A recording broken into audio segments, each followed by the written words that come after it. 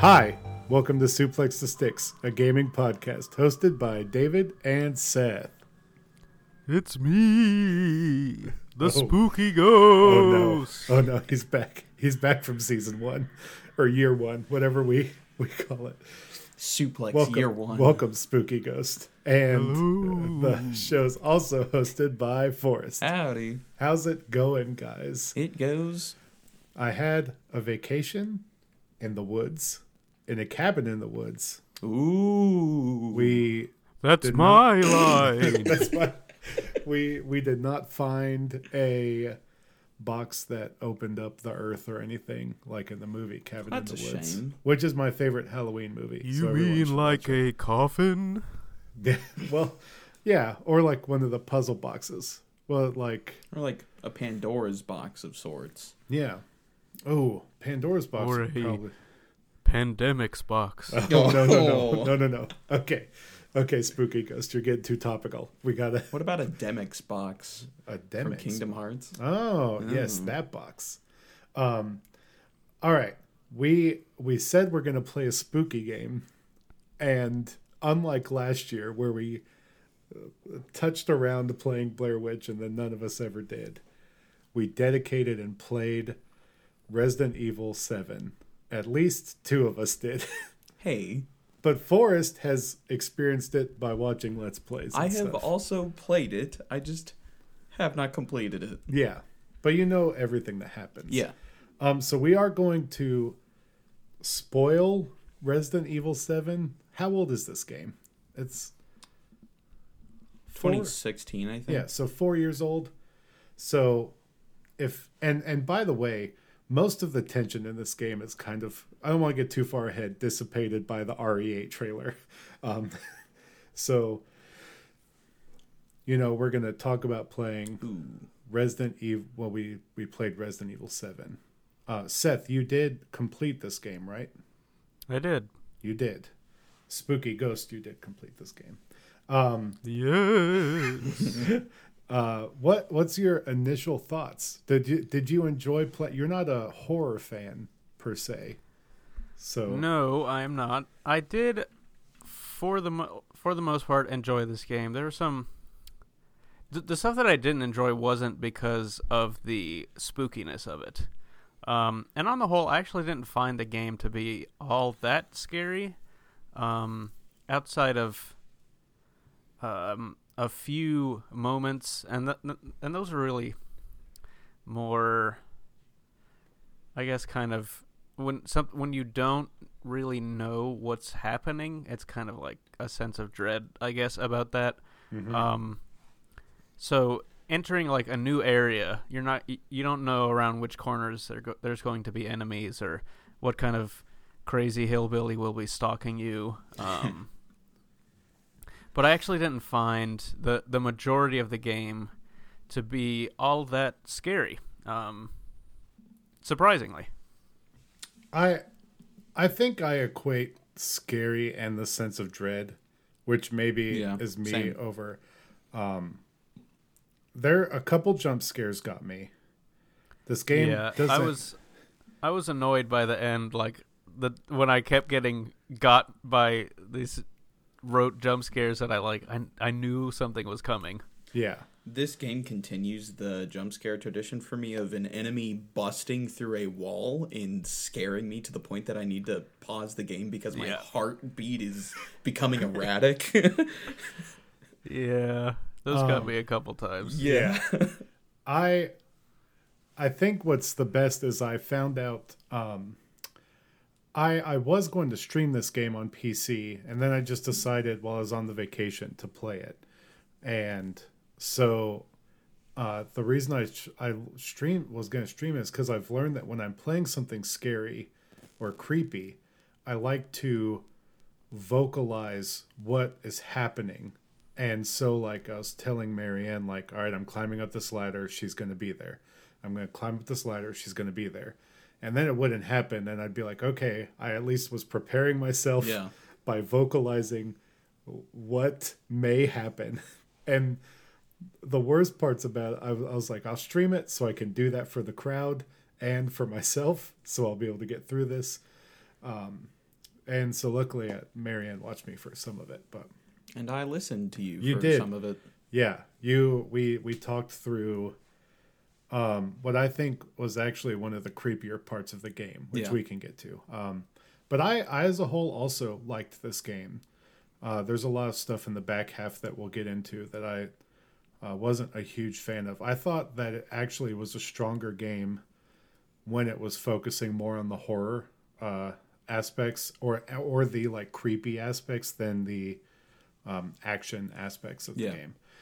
And so it's not something that I ever was like, I'm gonna play this. Like you talk about Resident Evil in and out all the time. Yep. And It's good stuff, especially in the modern games. there's like I just was like I'm not interested in playing it. But then after playing this, I've really was like, okay, I'm gonna give 8 a shot. Like I'll probably give 8 a shot. Maybe not launch, but Yeah. So I want to go through. I don't know how you want to go through this, Seth, but what's some of your like big highlights? Like, what's some of your favorite stuff from this game? That's a good question. I thought the intro was very good, and it did a very good job of like you show up at this house, looking for your wife Mia, and it's interesting how you immediately come into this game with a mindset. Okay, this is a horror game. All of these things are around here going to scare me, so I got to be on my guard. And it does these things at moments to sort of disarm that from you, and make it to where you think scary stuff is going to be coming from. It doesn't end up doing that, and I think the game does a very good job at the beginning of kind of disorienting you in that way, and in that you don't really know at what point it's going to crank into high gear. And then it gets really weird. And so I think it's a very good from the beginning an escalation into the game proper. Yeah, the opening area, really, man, that opening area sets a tone, and then Are you talking fully up into meeting the family, or are you just talking like that first initial house? The guest Yeah, house. the first like going through the guest house until you get to like the famous dinner scene. Yeah. So one of my favorite things, and I'm wondering how you adjusted to this, Seth, because you've never played Resident Evil before.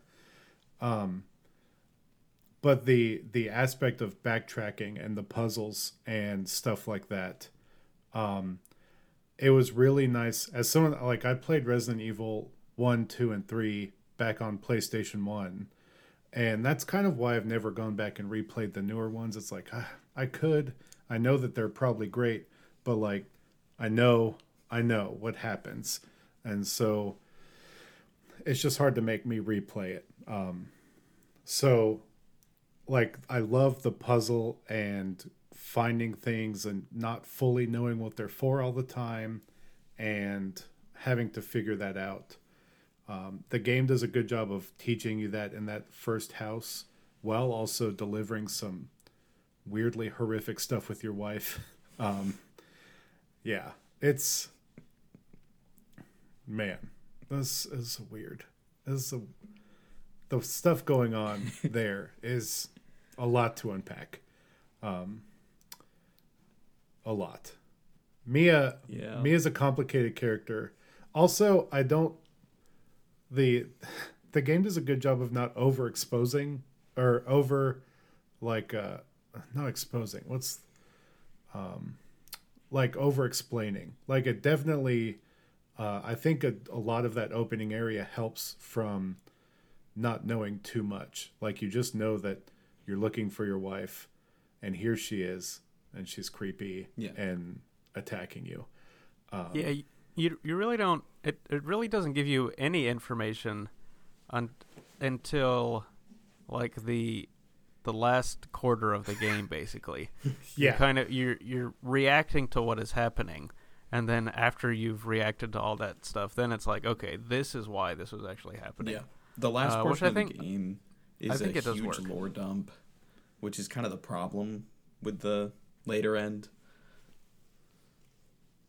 See, I don't. I mean, we can talk about that now, Yeah. I guess. Oh, we can work our way up. I want to work my way through because Yeah. I like the stuff with the family was my favorite part. Oh, same. So, Seth, Yes. when you got to that house and you got your sick Apple Watch After getting your hand chopped off, how did you feel the combat was? And how many times did you die to Mia in the attic? Oh man. I don't. I felt I died like 3 or 4 times. Yeah, I think I died 4 times. I don't think she killed me actually. Wow. Of course, it's because you're so naturally good at video games. You're the I don't best know. Resident Evil player here, probably. I mean, I don't know about that. Yeah, but the combat itself was not. It wasn't my favorite aspect of the game. Let's put it that way. Yeah. And luckily, it wasn't a super big part of the game either. But this kind of goes along with one of my biggest gripes about the game was this quote unquote boss encounters. So I guess Mia is kind of like the first one because you just have to shoot bullets into her until you escape.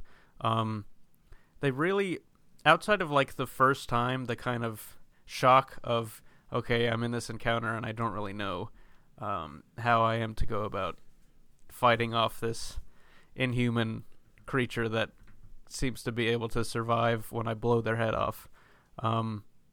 They're not really fun, and it's just kind of like, how long can you run around a little room without getting hit and for you to be able to pump enough bullets into them? Yeah. And so it was just kind of, every time I got to one, outside of the very first time, it was like, ugh, this again.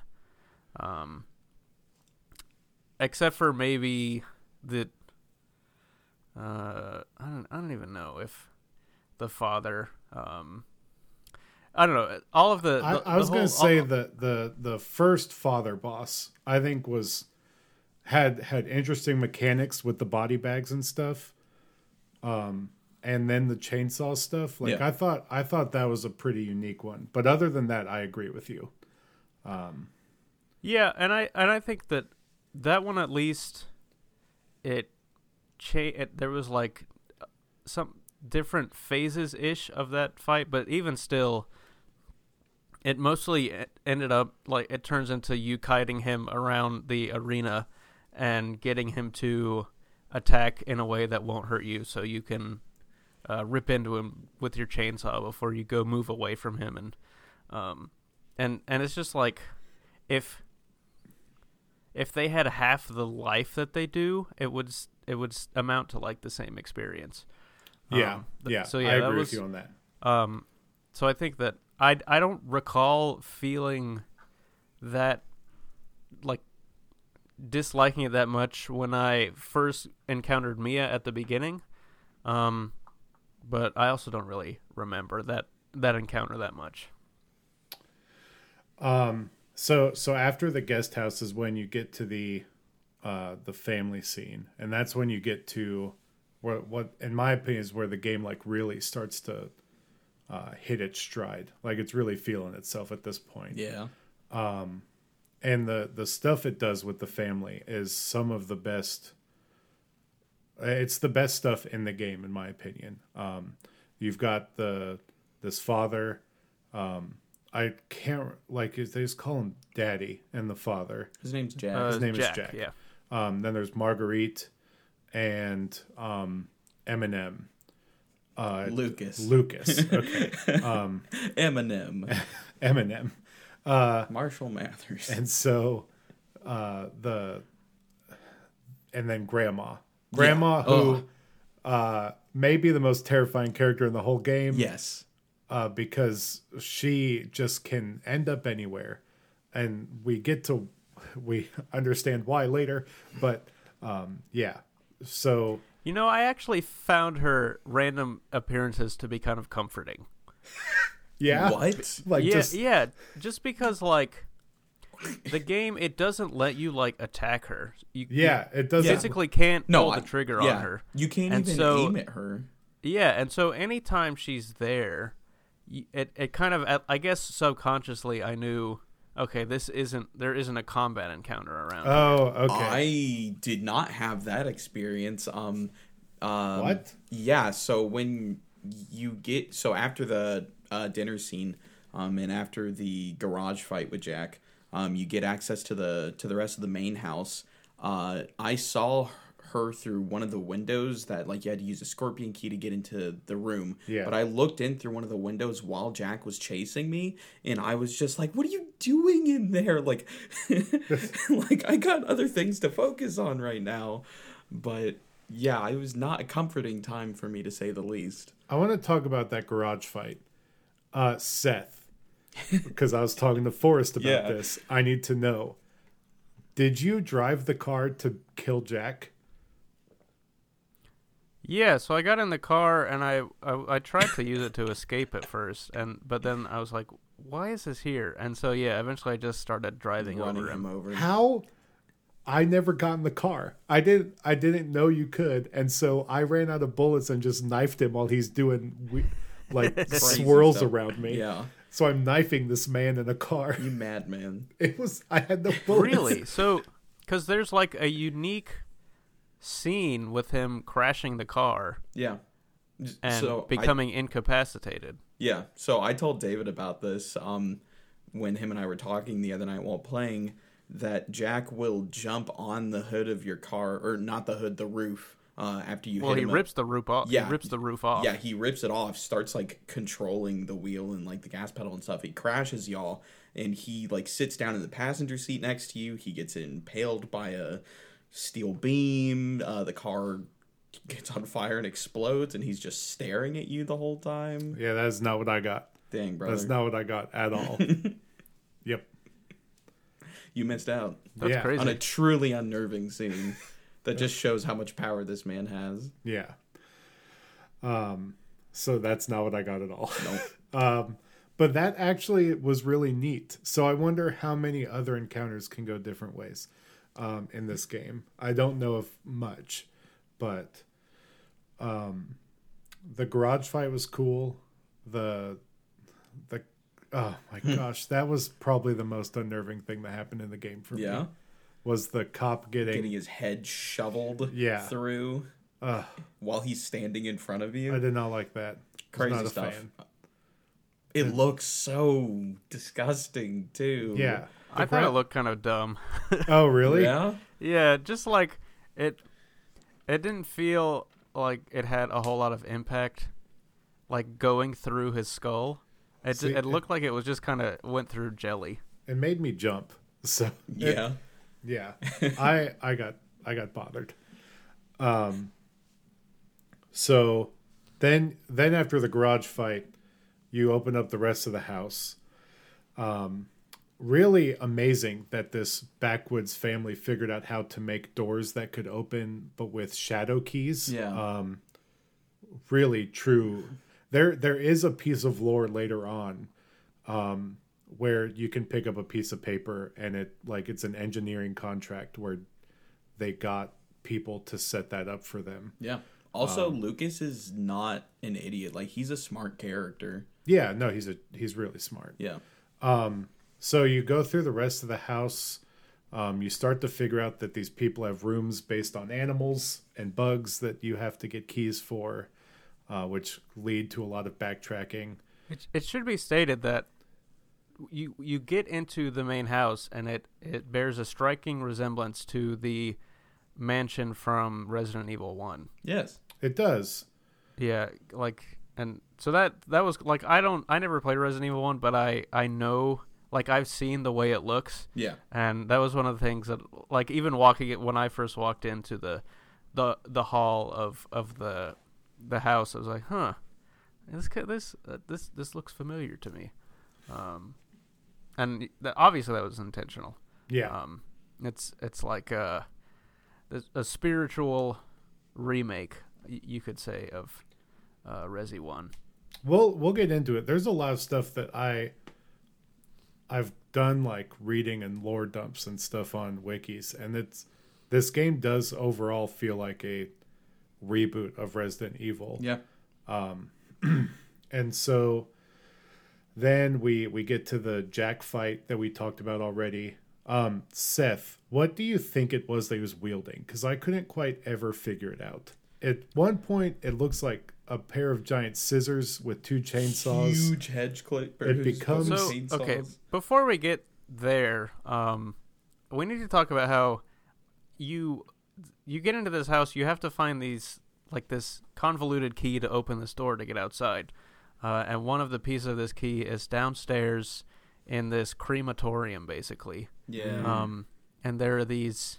yes. So these are not zombies. No. They are... They're called molded. Yeah, they're Last of Us monsters. Yeah, but they're not I don't know if I'd make that comparison. They're not really plants. Right. It's really tough. So Hard liquid? I have to imagine that there is lore here that explains the reasoning behind the creation of these that is just completely beyond me. Oh, did you not get that piece? It's in the boat. It's in the boat later. What they're made of? Yeah, they're made of mold. Yeah. She has a way of creating mold, and that's why they're called the molded. Which is a dumb name. Yeah. But that's what they are. Weird. They are mold. Yeah. With teeth. I see. Yeah, they kind of look like they actually remind me of, and I'm trying to think what they look like. They look like just the Demogorgon from the Stranger Things. Not really, but because their head doesn't open like a flower. They have kind of like these piranha mouths, and it's very I can't think of what it is, but it has a very similar look to me to something that I can't remember. What do you think about the non-zombies of this game? They take a lot to kill, and if you don't backtrack and get the shotgun, they're very difficult. Yes, which is what I did, and so you end up knife fighting a bunch of them, and it takes too long, and you get real mad. Once again, you are a madman. Resorting to your knife. I never ever tried to knife them. Yeah, if I had no bullets, I would leave the room. Yeah. I also resorted to just pushing past them at one point in the room with the engines. That's probably the most effective way, actually, because they don't move all that fast. Plus, it saves your ammo. Unless it's the four-leggy boys. Yeah. The crawly ones. And they can't open doors, so... and then... if you get past them and move into another room and then you go back, they've disappeared from the room. So that was also great. Or they've reset themselves. I need to have a small confession for this game. Also, I played it all wrong, I think. I did not learn that you could close doors. Yeah. Until Forrest said in our chat that you could push A to open doors. Oh, and then man. double tap it. That was quite funny. Which changed the entire boat experience for me, because I was like, man, there's so many of these things and they're getting at me all the time. Yeah, and you just have to close the door. Just have to close the door. So it really, the first half of the boat, I was livid. I'm like, God, I don't have ammo. Rough. I don't have ammo because I was the first part of the Mia thing. I'm your saving grace. Yeah, dude. you saved. I mean, I still have qualms about the second half of the game. Yeah, but that's crazy. You helped. I elevated your quality of life when it comes to the gameplay. I didn't close any doors until the boat. I just want you to know this. That's insanity. I don't know how that you even did that. I ran. Doors were like my greatest weapon in the whole game. Yeah. So also the molded, if they reach a door that this is real dumb because I could watch it happen. There are doors that they're not programmed. The AI's not does not allow them to go through it, Yeah. they'll just turn into a puddle at the door. Yeah. They'll walk at the door It's really and silly. turn into a puddle.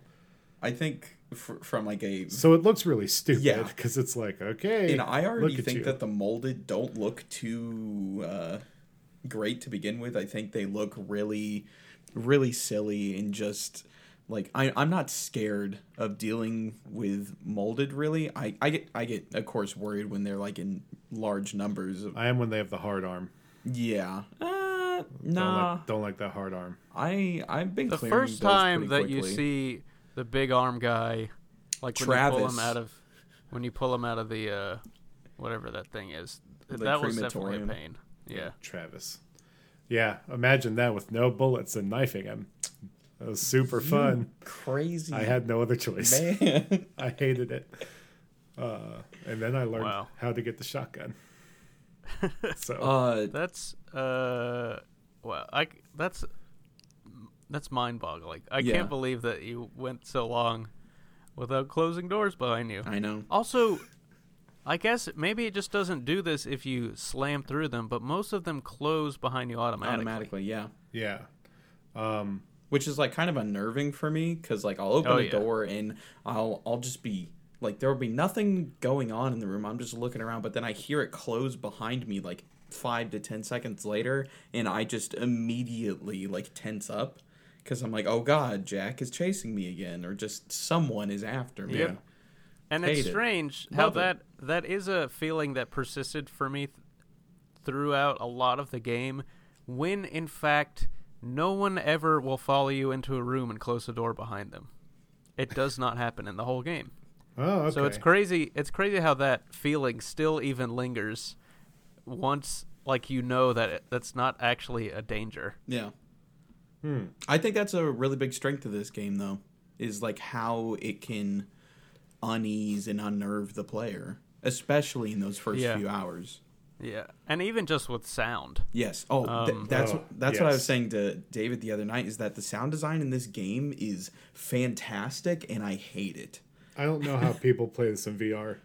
They're insane people. Yeah. And Well, it's you also fit really in good among them because pretty well, David. It- Apparently. it's also really good because in the way that, like, you don't know the rules of an area, like when you enter it, and so like when your first encounter with Jack in the garage before you actually get into the house proper, you don't finish him off. Right. You're just able to escape, and so you know that there's still the potential of him coming after you, which he eventually does, and it's terrifying.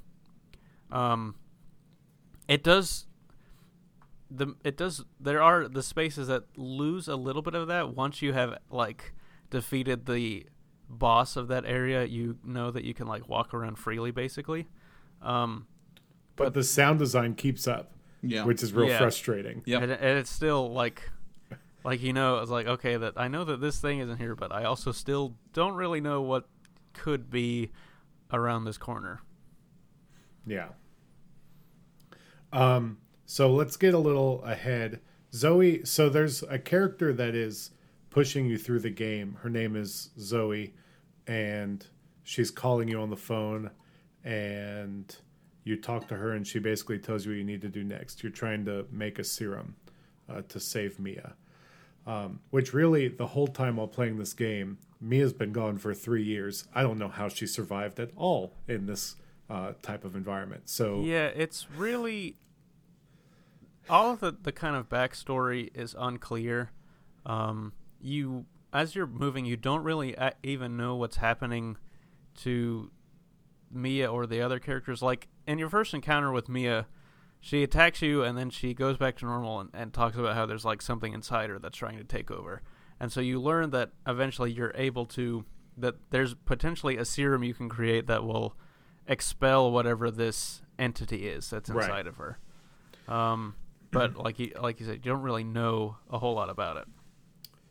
and then after you leave the main house, you go out into the yard, and then you have the option. Well, it's not an option. You have to go to the swamp, which is my favorite area of the game, but also the spookiest to me. Yeah. The bugs and having to figure out to use a flamethrower. I kept trying to shoot the hives like an idiot, which was great. So I used up a lot of ammo in there for no reason. And then you started knifing the hives, I presume? I tried to knife the bugs. Oh my god. I did. I was like, the knife worked on the molded. I tried to knife the bugs. Nothing. The knife is the best thing on the big bugs. Yes. Yeah. The knife is the best thing on the big bugs. So then... Also, no explanation why, like, Marguerite, the mother, has this ability to control bugs. Yes, no explanation to the lantern and why she can control bugs. Yeah. Not even in the lore. I got 38 out of 42 lore pieces. Nothing. I assume it comes as a necessity of variety. But like you leave the main house and you go into the old house, and all of a sudden it's no more molded, but instead bugs. And I want to preface that this game, like every time you go into somewhere new, you watch a videotape of someone else going through it, which is very interesting. And it kind of like you can choose not to watch the videotapes. Yeah. But they kind of prepare you for what you're going into. And also give you an idea of maybe where some stuff is hidden that you as playing as Ethan can find and pick up, use to help you in this journey, you know? Right. So you go through these baby dolls hanging in this tunnel, and you get in and there's bugs. Eventually get a flamethrower, which ends up being a great weapon for a while. And then it's pretty similar, I'd say, to the first area, just in a more swampy, bug-infested area. Yeah. And it's actually much smaller. And so Marguerite's boss fight is, I would say it was bad for me, only because I maybe had too much ammo stashed up from using the knife so much. So I literally just annihilated her with no consequence. Yeah. Like, it was so easy. And well, that's the benefit of saving your ammo in these games. It is. It's the benefit of saving the ammo. What was your experience with this fight, Seth? It wasn't too bad for me. I died a couple times, but once you figure out like where the ammo stashes in the boss area are, it's not a big deal. Yeah, because she doesn't move all that fast, and if you can consistently be damaging her, she won't spawn the bugs while she's while she's like just off on her own. Yeah. I do want to note before this that there's this weird encounter where you have to shoot her from a ladder while you're getting kicked down. That was actually kind of entertaining. And then... That's interesting. When I was in that, it's like you get knocked into this pit or something, and she's shooting bugs at you. I didn't try to climb the ladder. I just blasted her with a flamethrower just standing down in the pit. Awesome. Yeah. I mean, that sounds pretty brutal and fun. I tried to climb the ladder, which maybe was not the right move. But you know, it's a weird game that allows you to do different things. Yes, and you have somehow in all your endeavors of making all the wrong moves, you have somehow still ended up at the end completing it. I was the first of us to beat it. Flying marks, yeah. I love this part of the game. I love all the family stuff. But this is also where you get the first hint. So you go and get her lantern and use it to open up a door. And this is where you get the first hint that there's some really weird, spooky, supernatural stuff happening. Because there's like a children's room and a ball that moves. That was terrifying. Did not like that. I was talking to Forrest during all that. You get the first part of what could be like the serum, I guess. And you turn around and there's... It's the arm of a fetus. It is the arm of a fetus. And you turn around and there's this little girl's legs near the exit of the crawl space.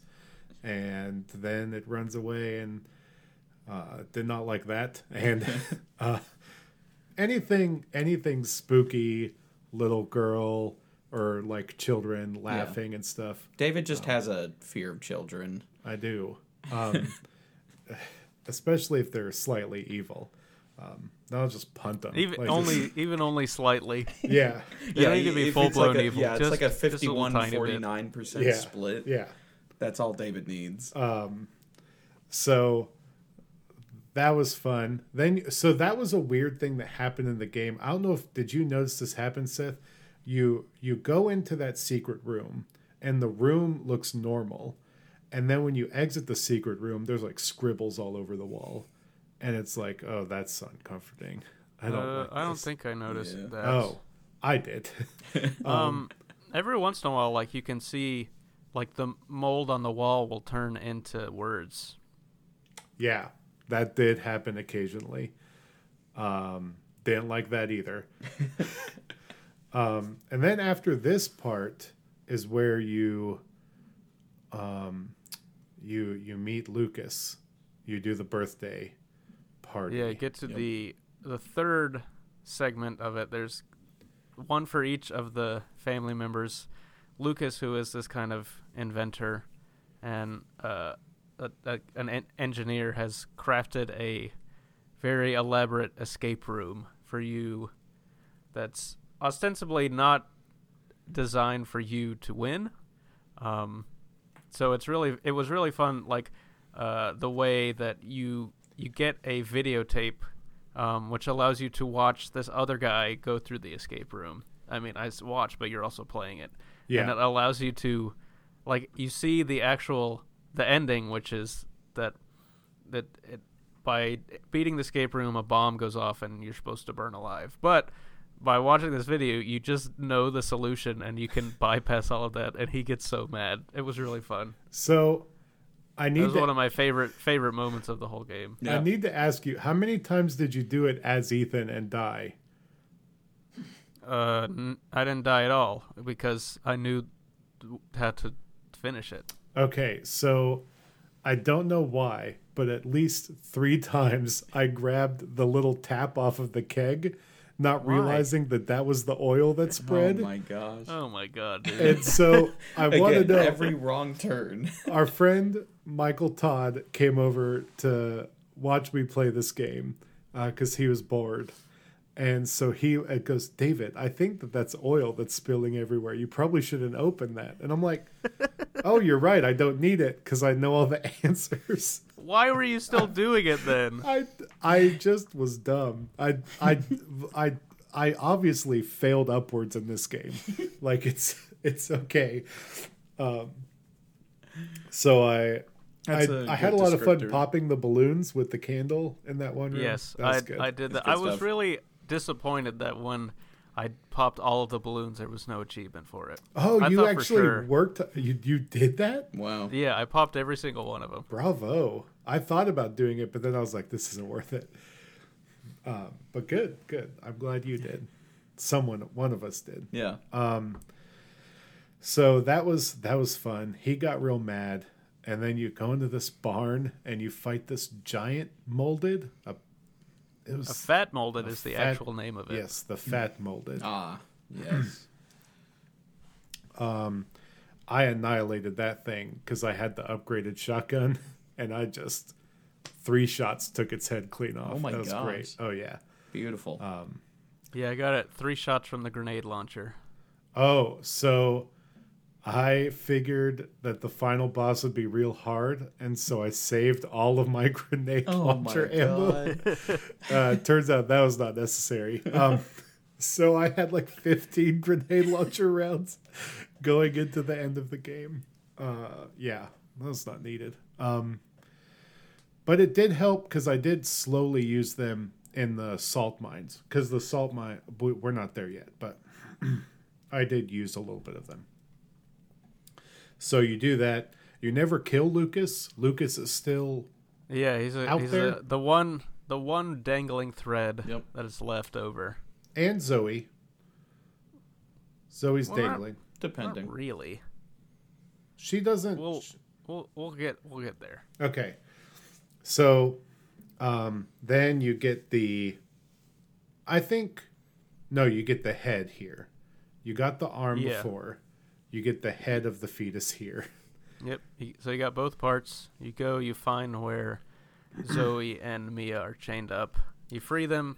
Hold on. I also want to note, she somehow has a blender right there ready to make the solution. Yeah. That was weird. Fun. Well, I mean, I guess it kind of makes sense because she was preparing for you to get the other piece. Right. So that makes sense. I guess it's not out of the realm of possibility that she would have the stuff on hand. It's weird that she would have them in the room that she got locked up in. Yes. That's more yeah, so you go, you give him, you go in there give her the stuff.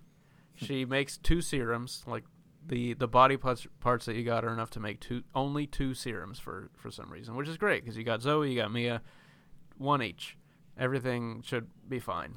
And that's the end of the game, right? Right. Until what I'm trying to describe this the best way. Jack comes back. Jack comes back, but in the shape of a giant flesh monster. Yeah, a flesh monster. With eyes, with big red eyes all over it. Which, hey, good. Tell me where to shoot you. Yeah. Thank you. Exactly, yeah. I mean, I appreciate it. Yeah. If you put big red eyes on the boss, I'm like, hey, I'm going to shoot those red eyes. Yes. Thank you. The issue then is when there's the one red eye that's actually on his underside that of his you tail. run around for like 15 minutes being like, what am I doing wrong? Hold on. All right, good. I didn't fail upwards there. Seth also had a hard time with that. I'll take it. I was running around. I'm like, how the heck am I supposed to shoot this thing? And it was convoluted. So you do all that. You think you killed Jack. Jack jumps up and grabs you. And then, so I need to talk about the writing here for a second. Zoe throws you. This moment was weird. Zoe throws you a serum, tells you to stab him. You do it. It kills him. It kills him. All now, good.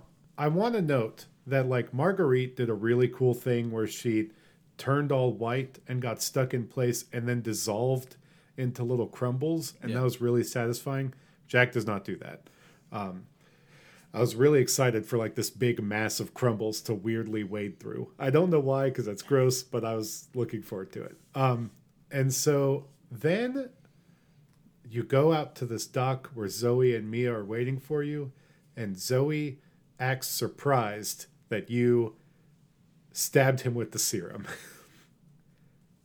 Yeah, at least like, that's the vibe I got. You, after stabbing him, you walk through the door like Zoe's standing right there, and your character goes like, I had to use one of the serums, which again is a strange line to say to her after she told you to use it. Yes. But then, yeah, you go outside and like you got both of them on the dock and a boat to leave, and you're presented with this choice of who you want to rescue, and she's like, why is there only one serum? How are you going to make this choice? It's like, what?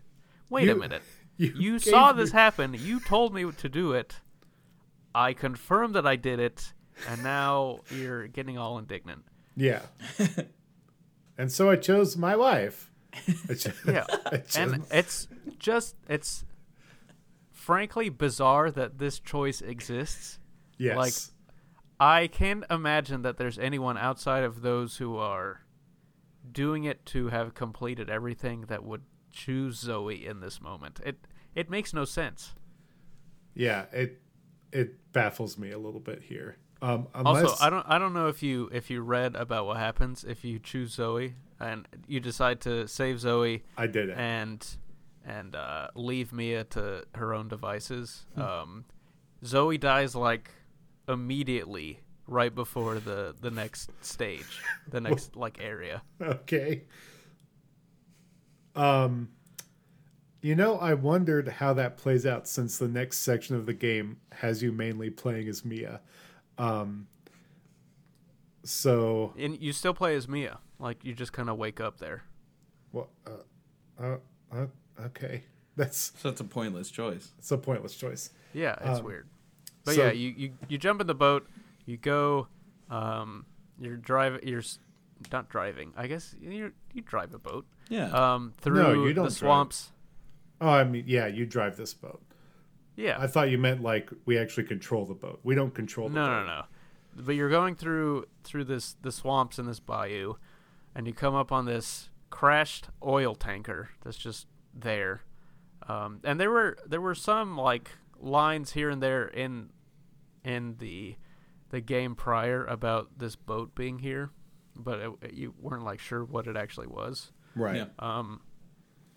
But it had to do with this girl that you had seen. Well, we still don't know anything about. But we get to this, we come up on this boat, and all of a sudden the mold attacks again, and it separates Ethan and Mia. You wake up as Mia in this moment, and Ethan is pulled away by the mold, so you have to go into this boat to save him. Yes. I just realized I need to ask you, is what the mold reminds you of possibly the weird things in Final Fantasy VII Remake? No? I just thought I Good question. connected that in my head.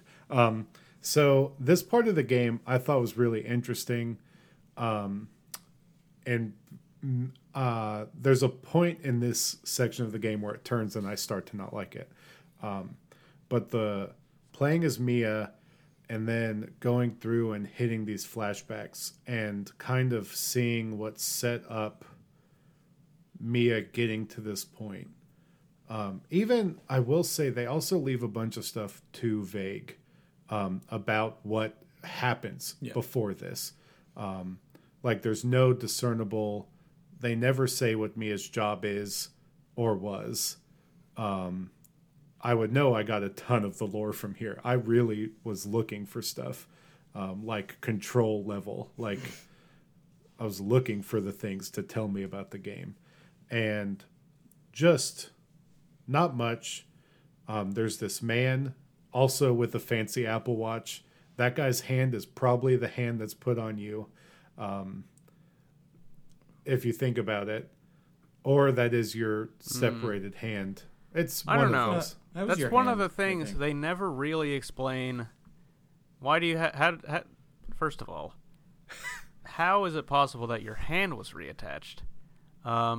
Staples, baby, and the fancy Also, Apple Watch. Okay, but the thing is, it's not the watch that is doing it, because there are encounters where you can get your foot chopped off. Yep. I don't know if you ever had one of these, David. What? Yeah. Yes. Okay. So your foot gets chopped off. Yes. Like, During you the can get it chainsaw fight in the with Jack, I or was in talking the with you when in this the happened to me. crematorium. Oh my god. Yeah. The first arm guy can just chop your foot off. And what Ethan does, he grabs the foot. Yeah. You're crawling Sticks it- around. Yeah, he sticks Grabs it it. on the stump and just pours the first aid medicine on it and just gets up. What? Healing juice, baby. Oh my god. So there's Oh my god. look, at that point I was like, okay, Ethan is a zombie, right? That's why he's able to survive all of this That'd stuff. be Or pretty cool. like a He's like a carrier of one of the viruses. yeah. I need more information on Ethan besides his sad voice acting at the end of the game. Like Yeah. So I don't know Yeah. that the hand. I think it was probably just your hand. I think so too. Because also the watch thing. The watch it you get it and it's like that's a codex, it's important, you got to keep it. And you find out what it's for later in the game. Like here when you get to this part of the game. And it's for tracking Evie, who is this creepy girl who is also the controller of the molded. and the person infecting the people. But I am 199% sure that it is Zoe who tells you about the watch. And why does she know about the watch? Oh, really?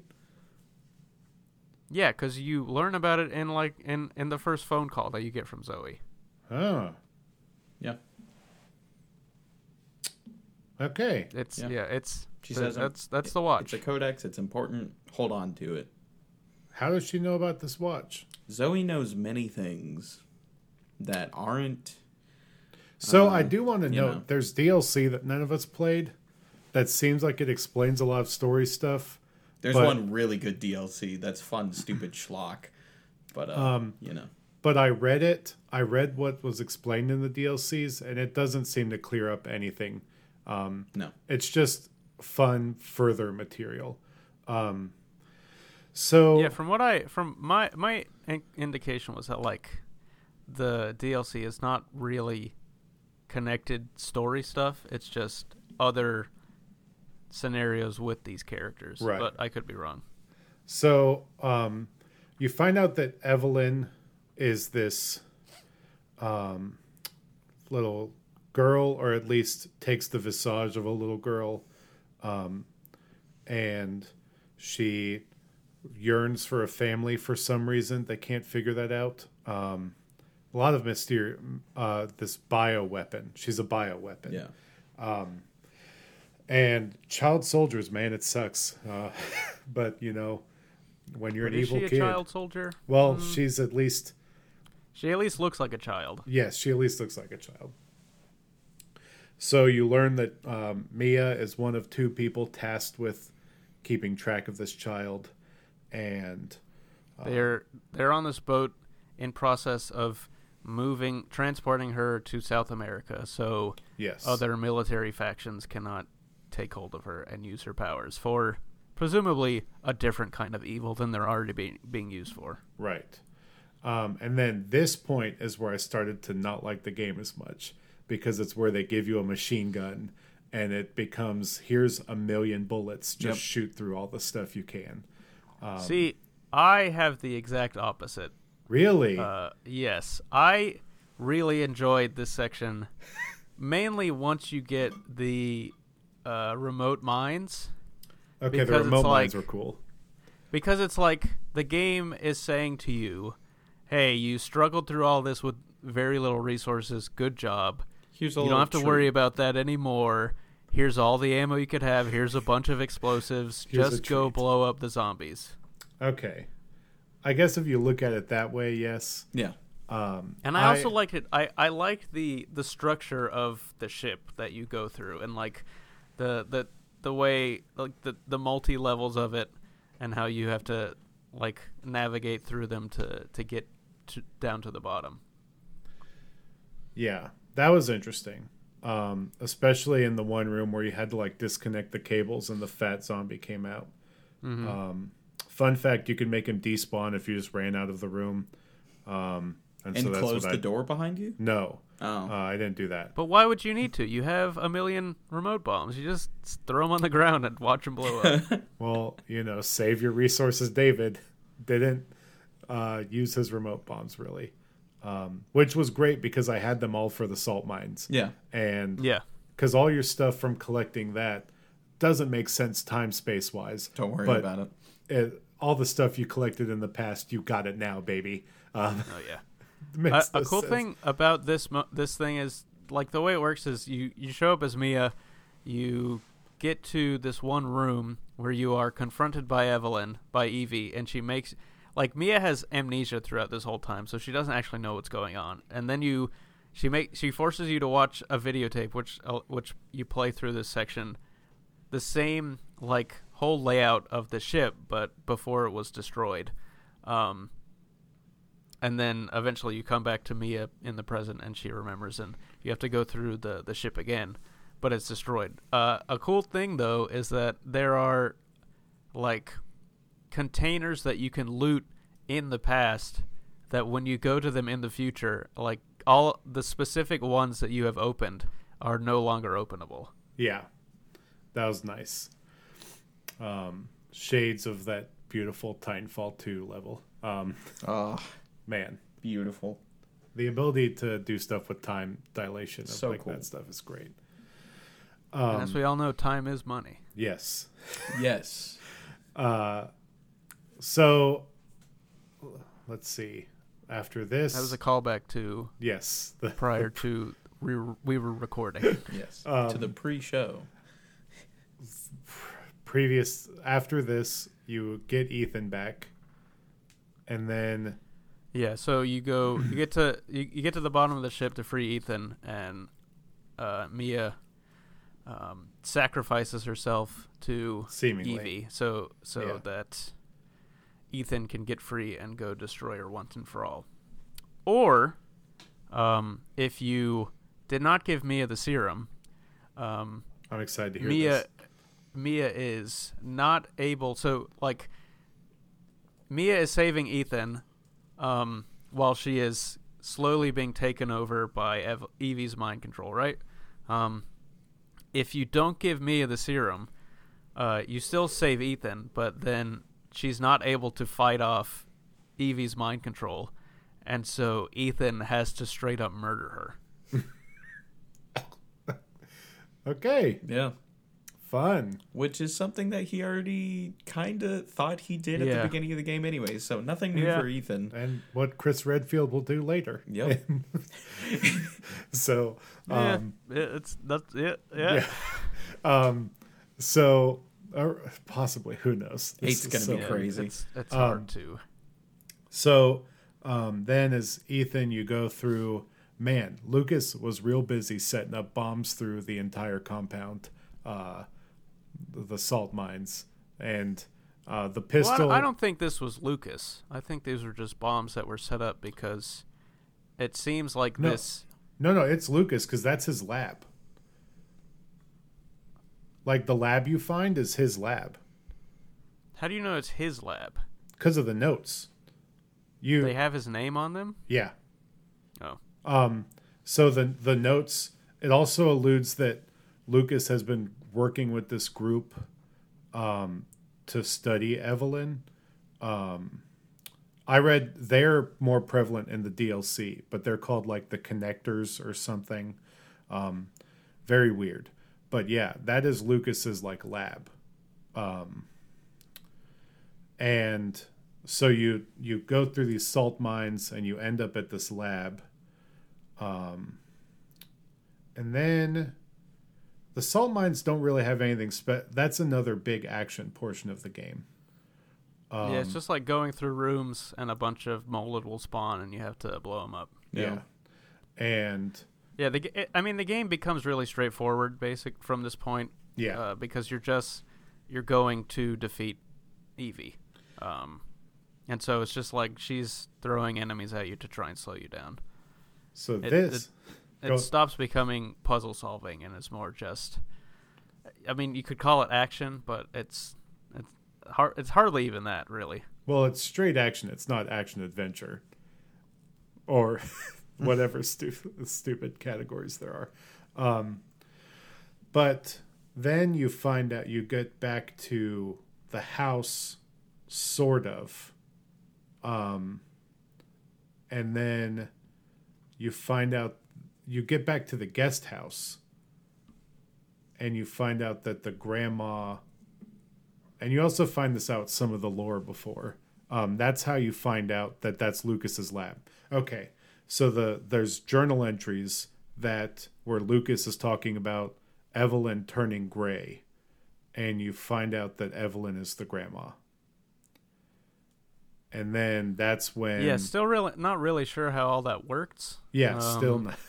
Yeah. Because she was a child that was on a boat very far away from this house, so I don't know how she came back and ended up being the grandmother of this family. Very confusing. Well, she infected this. She yearns for family, so she infected these people's brains, and you come to find out at one point, right before the boss fight, that these hillbillies you thought were evil were not evil people. They just were hillbillies that got taken over by this bioweapon. Yep. And so Jack asked you would Zoe by his side? So did Zoe die? No, yeah, that's why I think that she's not really a loose end, because I think it kind of implies that she's dead, Okay. And I think she has to be because I would assume this scene can exist in either pathway, whereas the pathway where you give her the serum, you see her die. Yeah. And this one, You do not. Presumably she's dead. So yeah, I'm not sure. So then you fight the big tentacle monster. Yeah, you hit earlier. You created this neuro or necrotoxin, whatever it was called, that's designed with Evie's cells so that it'll kill her.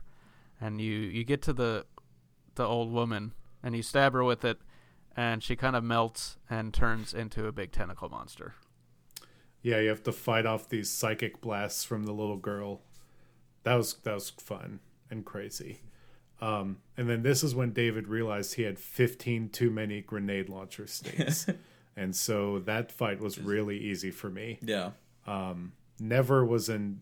Apparently, I read afterwards that is actually a sort of difficult fight because if the face gets too close to you, it's like a one-hit kill. Like, you just have to restart it. Really? Never had that. Yeah. I assume this was a fight you could not die in. Oh, no, you can die. Because I did not seem to be taking damage from her. And also, at one point, you're given the super gun, the Albert 01. Yeah. Which I presume is a gun that's named that because it was used to kill Albert Wesker, but I also don't know anything about Resident Evil. Yeah. No, it was not. Okay. As someone who killed Wesker at the end of Resi 5, it was not any gun. So I'm talking about in the basement, in the attic, Seth, when the wall is like coming at you. One okay. you Yeah, can when die during. before she turns into the tentacle monster. Yes. When she's just the wall face monster. Yeah. Yes. Okay. What's the... Yeah, but that also, like, I don't think I realized you could die in that either. I just imagined Evelyn as the lemon grab from the episode because of the lemon wall, and then it goes stands up and... Oh my gosh. Dumb. But... Love it. Yeah. You shoot up the grandma, the tentacle grandma, and then... What a horrible phrase. And then you shoot the Wesker gun, the Albert. Don't know why it's called that. No pieces of lore attached to that.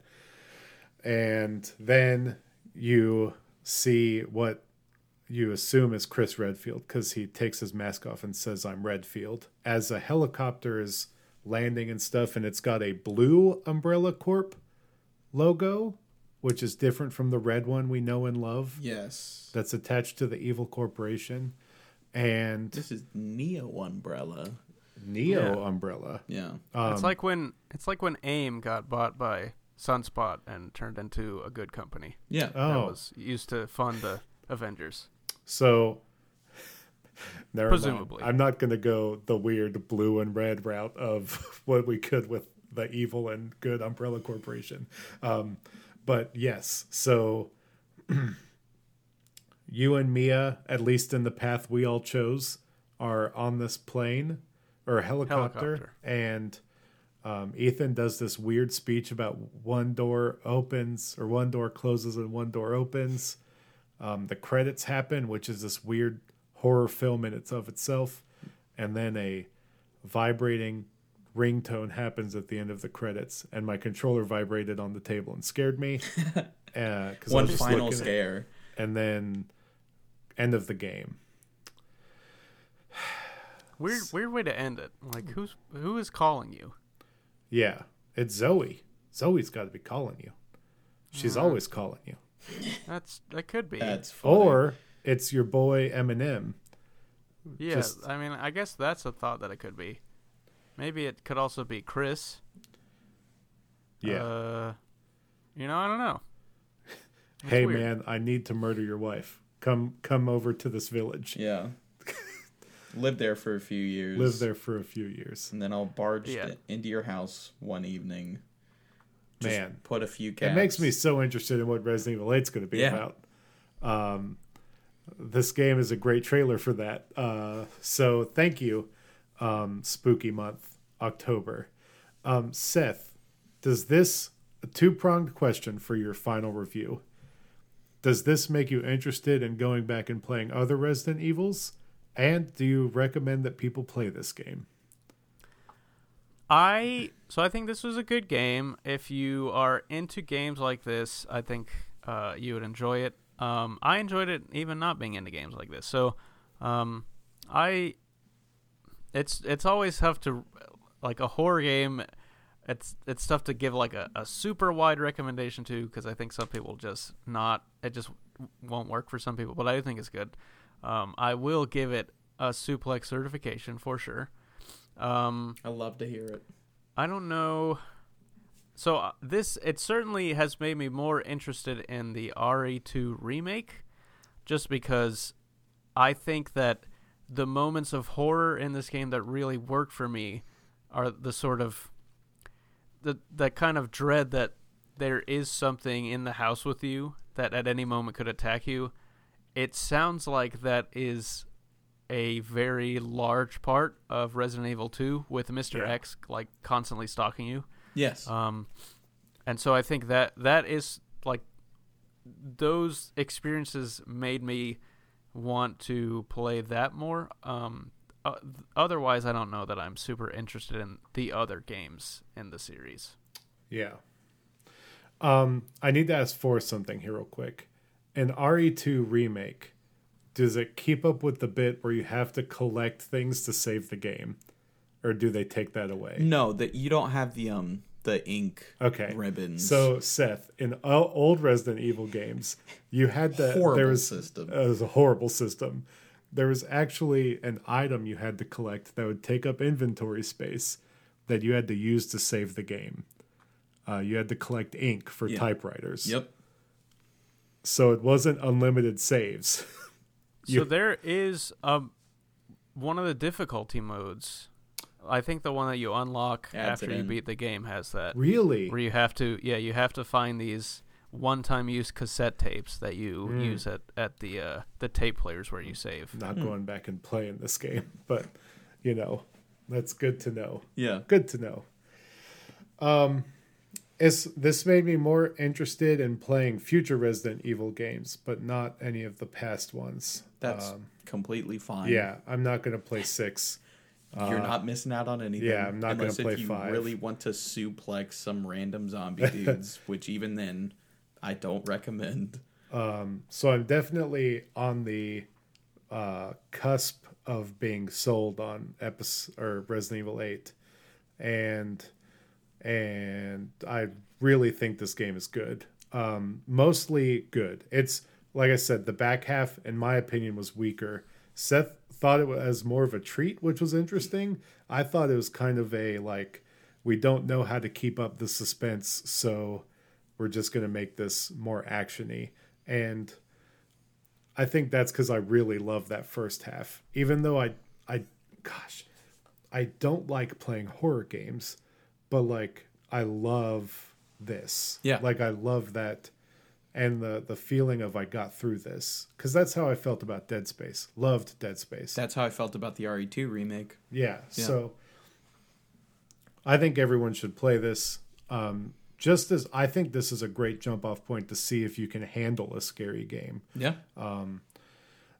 Like if you're playing through the guest house and the beginning of the old house, and this is on Game Pass, and you get it for free with your PS5 if you have PlayStation Plus. So this game is going to be widely available to people here within the next 2 weeks. So, and is widely available now for cheap or free. So just try it. It's definitely worth trying. And it's a quality one. So, like, I don't know how good Blair Witch is. I don't know how good some of these other horror games are. But I know that this one, I played it, and it wasn't just the fact that I told my friends I was going to beat it. It was the gameplay and the puzzles were all engaging enough that it made me want to keep playing.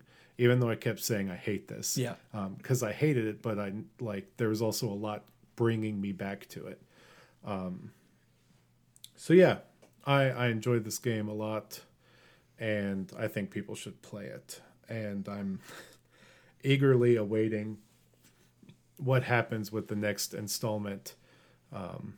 Even though I don't understand, maybe Forrest can explain this. Does each Resident Evil have a different art director? Is that why these characters look so different from game to game? Like, because Yeah, Chris I get Redfield that. looks hyper beefy Oh. and fat in that trailer, and it's weird. Yeah, so Like- that was the problem. Or I don't. Okay, maybe not problem, but something that was really confusing a lot of people who are familiar with the series when Resi 7 first released and we like got to the ending of the game. People were theorizing that it wasn't even Chris. Oh, because he Like, just it says was- I'm Redfield. Yeah, like it was just someone like pretending to be Chris Redfield or something like that. And I have not seen any explanation from any art designer or game director or anything about why they made Chris look that way. But it was I totally think it's because of that reaction that people had to it that they were like, all right, let's roll it back for Yeah. 8 and have him look a little more like how he used to. You know? Gotcha. Okay, cool. Yeah. Seth, do you have anything else to say before we go to the break?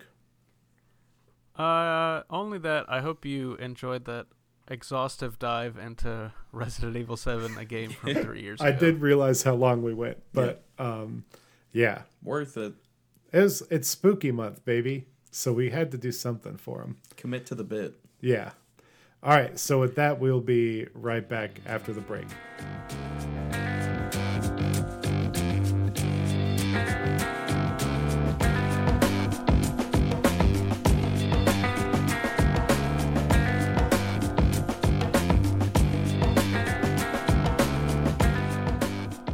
And we're back. Hopefully, with that small break, you were going onto social media at Suplex the Sticks and checking us out on Facebook, Twitter, and Instagram, and also rating and reviewing the podcast on the podcatcher you're listening to us on.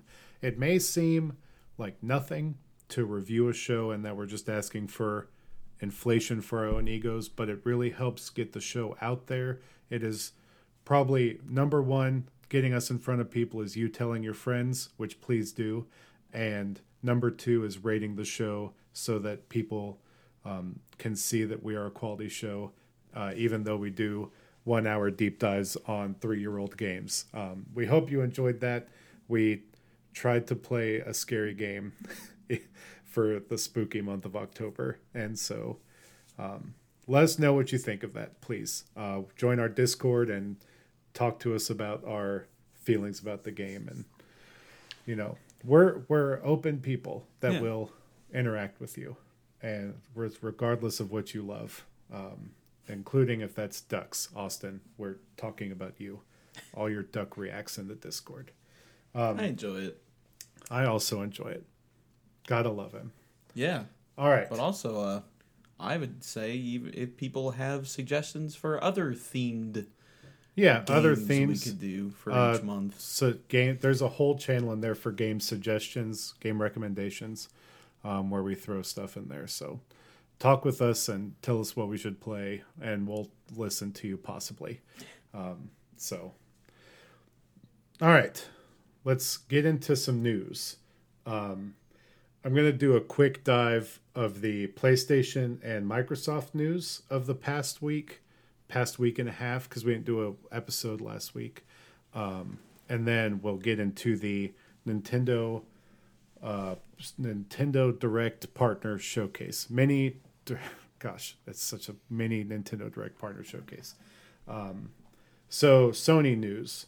Destruction All-Stars, a game that I had pre-ordered and I was going to purchase. Got delayed to February and is now going to be a free-to-play game on PlayStation Plus. This game looks like Twisted Metal meets Overwatch and meets Rocket League, and I'm kind of all about it. And I don't know if this piqued either of y'all's interest, but I was really interested in this game. So that's nice to know. I'll get it for free with PlayStation Plus in February. Yeah. I was going to pay $70 for it, so nice to save that money. Prowler got confirmed as a villain in the Spider-Man Miles Morales game, so I'm super excited to play that game in 2 weeks. Nice. Interesting. Yeah, Prowler and the Tinker are going to be two of them. I bet you there's going to be more. Oh, yeah. And then the third piece of news, possibly the most important piece of news you'll hear today, is that Bugsnax is going to be free on PlayStation Plus at launch, baby. Game of the Millennium. Game of the Millennium, free. Day one on your PS5. You download Bugsnax. It's going to be great. The best game you'll ever play. I'm so excited. I saw that news today and I'm like, there's a system seller. I'm really happy for you, David. Bugsnax. The one Bugsnax absolute diehard fan that I know. It's freakish and I love it. Yeah.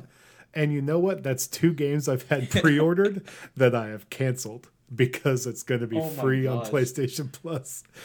So, you know, I don't know. You're saving money like you're saving bullets in RE7. Now that's getting bang for your buck. Yeah. Exactly. And imagine all that extra time. Gosh. Okay.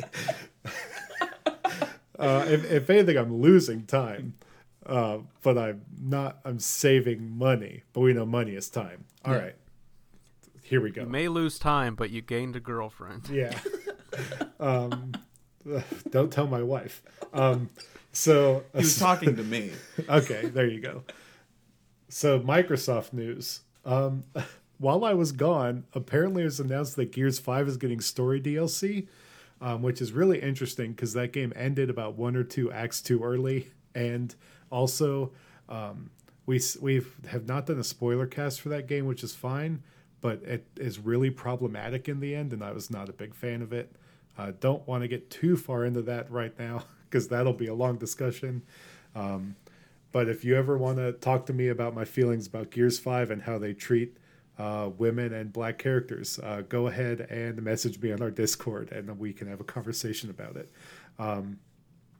Also, you're going to be able to play the entire game with Batista as Marcus Phoenix instead of it being Marcus Phoenix. So I did not see the story DLC. I only saw the Dave Batista news. Yeah. And I was like, that's funny. So I guess if that movie ever gets made, I'm assuming that Batista's been campaigning hardcore to be Marcus Phoenix, which is fine. Like he does seem like a natural fit. Yeah. And so I guess as a consolation, they decided, hey man, record all of Marcus Phoenix, and so he did. And Batista's he's a genuinely seemingly good guy. Most wrestlers are problematic people that are not, they're carnies. They're not good people. Yeah. And Batista seemingly is just a wholesome dude that likes to work out and play video games. And so he really wants to be Marcus Phoenix. And they're giving it to him. Now he is. Yeah, now he is. Replacing a full character model and voice actor as an option in the game, which is so weird. Shout out to John DiMaggio. Weird. It's hilarious and kind of astounding. Yeah. Man, it is kind of a bummer because John DiMaggio's voice acting in that game is real good. Yeah. But he's his Marcus voice is iconic. Can't wait to hear Batista yell "Revive me." It's going to be awesome. Doing a Marcus impression. Who knows if it's going to be an impression? I want. It's probably going to be him. Who knows? Just straight saying his lines. We'll see.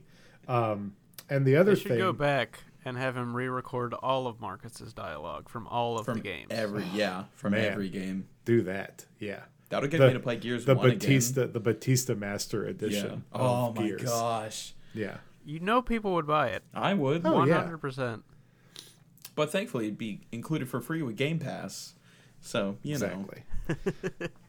So, also the game that is cursed forever, it seems like I have to have a bit where I just have a game that's never going to come out. Yep. It was Days Gone before.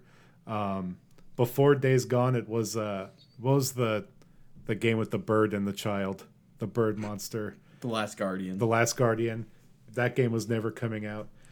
Now, sadly, it hurts my heart to say that Halo Infinite is the game for me that's never coming out. I won't believe it until it's on the shelf in front of me, because they lost another. See, now I thought you were about to say Cyberpunk. No. We'll get there. We'll get there.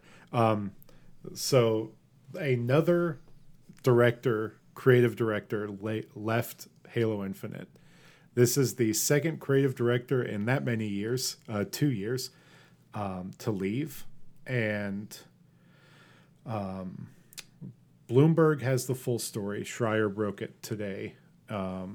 He left of his own volition, but it's probably because they brought in Joseph Staten, and it's going to be interesting. I don't know. That's not good. That's not a good sign when your director leaves Twice. Yeah, you have two. He's apparently staying at Microsoft, Yes. but it's just not going to be involved in Halo anymore. Yeah. The good news is, for Halo fans, eventually you'll run out of directors that can leave. And then There's only so many directors that you can have, and eventually they'll all be gone, and no more can leave. yeah, I guess that's a way you can look at yeah. it. And then this game will come out and be the new version of Crackdown 3, and I'll be real sad. Ooh. Yeah. So hopefully Halo Infinite doesn't follow that path. So this game is going to be real great when it comes out in 2022. March. I think you're probably right, because at this rate, they can't release the game unless it's really good. Right. Yeah, that's fair. Do you realize?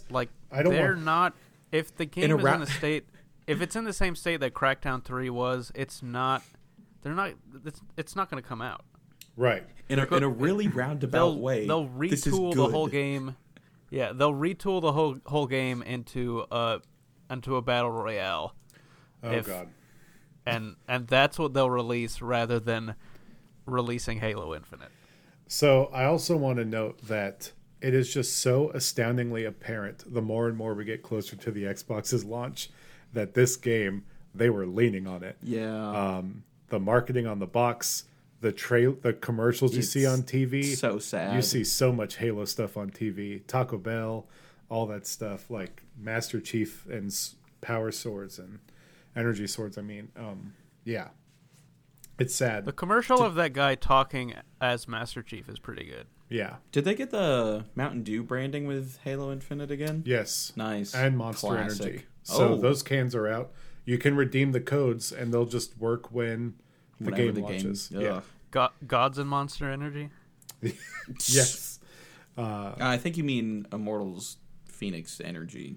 No. Oh, that's right. Excuse me. I forgot that they changed the name. So, Halo, baby. Also, this is really related to Xbox, too, because Xbox has been treating Cyberpunk as like a launch title, kind of. Yep. Which it's not just an exclusive. It's very strange.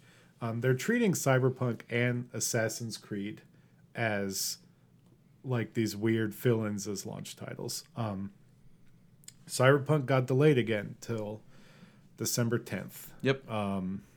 Not a huge For delay, now. but yeah, For exactly. now. 21 days. Apparently, reports have come out that it is the current gen consoles that are having issues. It's apparently able to be played fine on PC and next gen. I say next gen like it's not 2 weeks from now, but Yeah. next gen. 2 weeks from now, Jen. Right. Yeah. Which we all this is something that we all sort of said back when they initially announced this game and showed it off. It's like, how is this going to run on like current gen? And then they said it did, and obviously they're having trouble. They were lying. They were not lying. telling the truth. They just thought they were going to be able to get it figured out, and they haven't been able to. I don't know. Honestly, it doesn't surprise me this got delayed. I don't know how anyone can support this game in good faith anymore, and not because of the delays. But this is been one of the most publicized instances of crunch in the video game industry. Yeah. Just because the game has been in development forever, and it's a huge deal, and because of the multiple delays, we know that they how much they're continuing to work on it, and so, I mean, I don't know, with every little trickle of information about it, I can't say that I'm even going to play this game at this point. Yeah, it's really. I canceled my pre-order for it today. It really bothers me. I read so there was Jason Schreier got. I understand how some people can dislike him, I guess. But people have been attacking him, and so he's like, "Listen, I have people reporting to me that they are having over 100-hour work weeks for this game right now." And he's like, and I have had verified secondhand things where people are getting physically sick from how much they're working on this and like just looking sickly. And it's just like, yeah, we say all the time that crunch is bad and we hound it, but this is not good. And I like crunch is the main offense that we could get into, but also this game's portrayal of, certain nationalities and races of people, and it's just like sexualities. It all it's kind of the list grows. iffy. And yeah, I wasn't going to bring up that I canceled my pre-order on it, but you decided to go into I don't know how people can play this, because I've kind of hit the point where I don't know if I can like decide to play this, Yeah, like, and I get, like, I won't have any, like, moral qualms with people who still decide to play this. I may have, like, taste qualms with them. Yeah, like, I'm not going to be mad at you if you buy it, but... Right, I might, like, question, like, why would you want to play a game? But that's just because I've continued to move further away from these massive games like this, to the point where hearing that it's got 300 hours of gameplay is it's a turnoff at this point.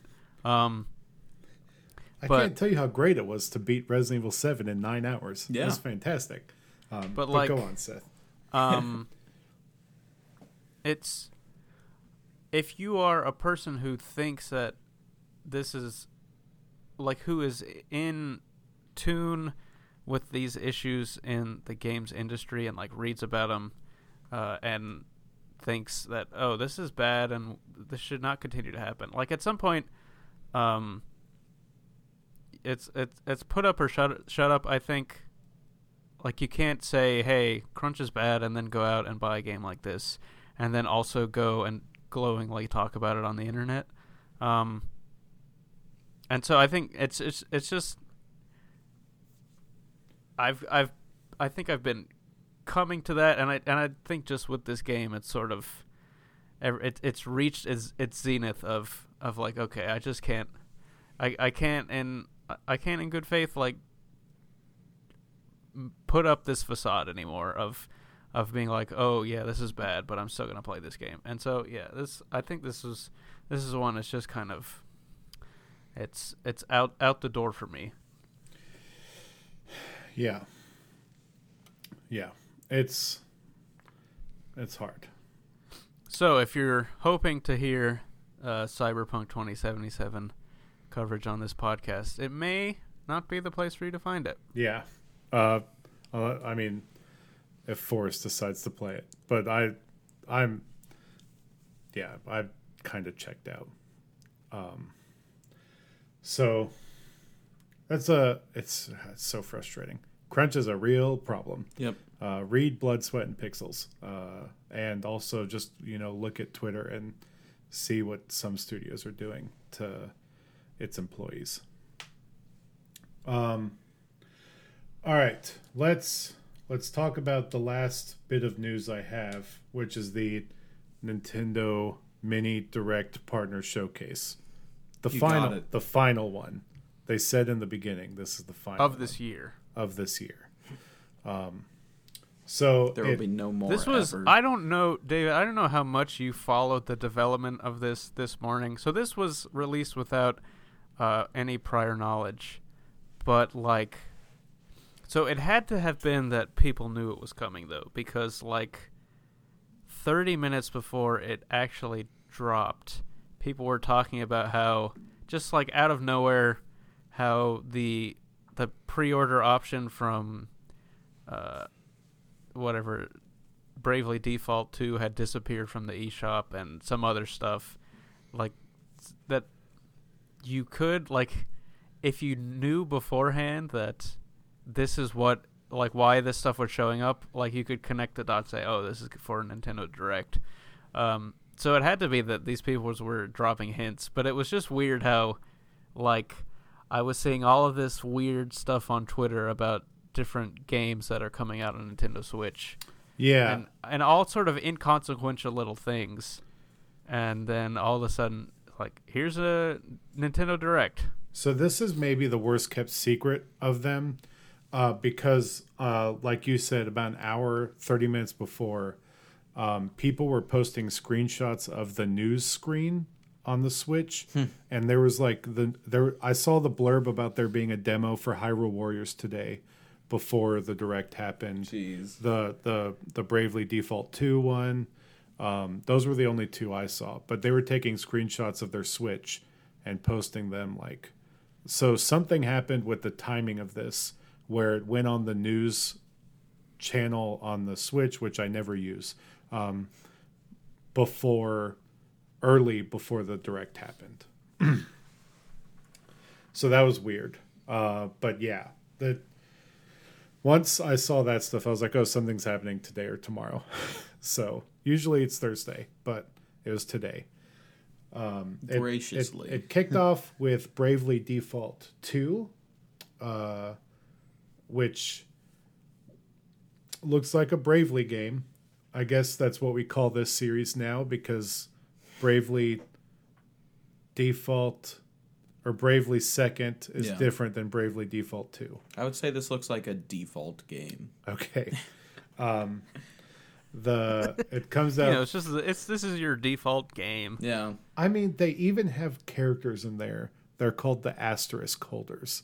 Like they couldn't. Yeah, the names are it's weird. Seth, like you're a character. Did you see that?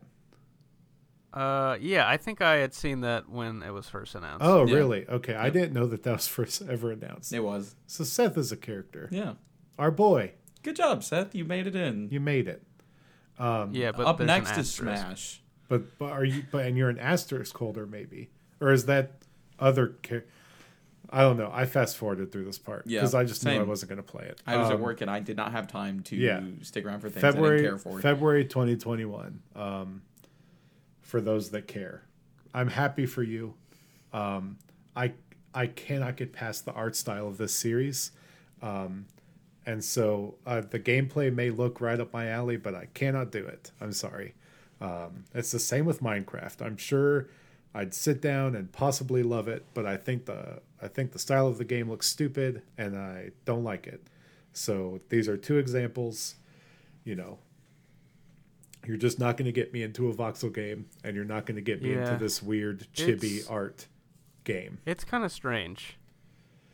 Like, I could understand it on the 3DS. Yep. But usually when these kind of games, especially Square Enix games, when there has been a generational jump to a new console, it has also brought a new, like, art style. Octopath Traveler. They kind of doubled down on the way it looks, and it's just like, I don't know, like, this doesn't. If you are trying to evoke rather the RPG days of old, like, this isn't what those games look like. No. Nope. And if they did, it was because of the necessity of graphical limitations. Right. And so, like, there is a way that you can replicate that charm, but it's not by making super HD models of these super deformed characters. Yeah. But, you know, like David said, it's just my opinion. I'm sure there are people out here who really appreciate this art style. Yeah. But it's not me, and I'm probably not going to be playing this game. Yeah. Yeah. You know what? Never mind. We're not going to go down that road because it's just we're really talking bad about this game enough that if there is a Golden Sun game, it's going to end up with something like this, and I'll be mad. But I'm going to try to not speak that evil into the world. No, David. The next Golden Sun is going to be a gacha game. You're right. We know. You're right. We already told you this. Yeah. So then they get into. This was a surprise. Hitman 3. These next two bits. Those next two. So surprises for Hitman me. 3 Yeah, and this was crazy. Control are gonna. Hitman 3 is coming to the Switch. Control is on it today, and they're coming through the power of the cloud. So by the way, Seth, if you wanted to test this out, I'm going to for sure. When you download the game, it gives you a certain amount of time for free in the game. So you can Yes, it is 5 minutes. you can test out if your internet can handle it and all that stuff. Yeah, I was curious how this works, and so it is. You download a launch. It's a free launcher that you download, Yeah. and then you get 5 minutes to play, and then you have to buy like the access pass within the launcher. So you don't even buy this from the eShop. Oh, really? Yeah, you have to download it and launch it, and then you buy it. So did you do this or no? Yeah, I mean, I didn't buy it. Okay. Did you do a couple minutes though? No, I was just curious how it Okay. worked. So I'll report back on that next week. Because I'm going to give it a shot. I'm interested. I'll test out the cloud. This was a big surprise. Big surprise. Not because of the cloud gaming thing, because Nintendo has done this for other games in the past, and even I think like Assassin's Creed games, Resident Evil 7. big games, are available on the Nintendo Switch via the cloud, but they've only been available in Japan. Yeah. Huh. Resident Evil 7's one of them. And so it was. That's the kicker. It was crazy. Like when the Hitman 3 thing came up, I was like, I know this is Hitman 3, but there's no way they got this running. And I was like, is it possible they're doing the cloud running thing? And then they were, and it's like, okay, well, this is interesting. I guess it had to have been successful enough in Japan on the titles that they had there for them to be like, okay, we can try this out. But it's an interesting two choices. Because it's not like they're saying, hey, here are the games that we already know that work on this. You can play them. Because, admittedly, those are probably all old games. But, yeah, it's a very interesting two collaborations. Because you got Control, Remedy's never been on a Nintendo console. And then you've got Hitman 3, the third in a trilogy of games that have also never been on Nintendo consoles. I don't know. It's peculiar, but it's cool that they're doing it, and hopefully they will continue to find ways to make this work. Yeah, I'm interested to see where it goes, and if this even leaks its way into some Nintendo properties later. Yeah, I'm also it's interesting because they're Phil Spencer was directly asked about like Game Pass on Nintendo Switch at some point recently, and he didn't give like a definitive answer. But if this is working, it certainly leaves that possibility out there. I'm very curious what these games look like. Yeah, that's because I like. What are they? First of all, like, I'm very curious about like the way this stuff is working. Like, what are they streaming off of? Who is doing the streaming? Like, is this coming off a Nintendo server? Like, there's no way that they're getting the developers to run this, right? No, I saw on Twitter it's another company. Yeah. I didn't see the okay. name of it, but it's another company. I can't remember what the name was. That I makes saw sense. And someone already hacked into the files and saw that there's Resident Evil 3 as one of the streamable games. So that's possibly going to happen. So that's a point that I wanted to bring up, is that this cloud game streaming onto the Switch is it can open up a whole new door for higher profile, like higher power games that the Switch normally couldn't be able to handle. Like Until March. Yeah, maybe. until March maybe. Yeah. Who knows what's going to go down with that? Can't wait to find out.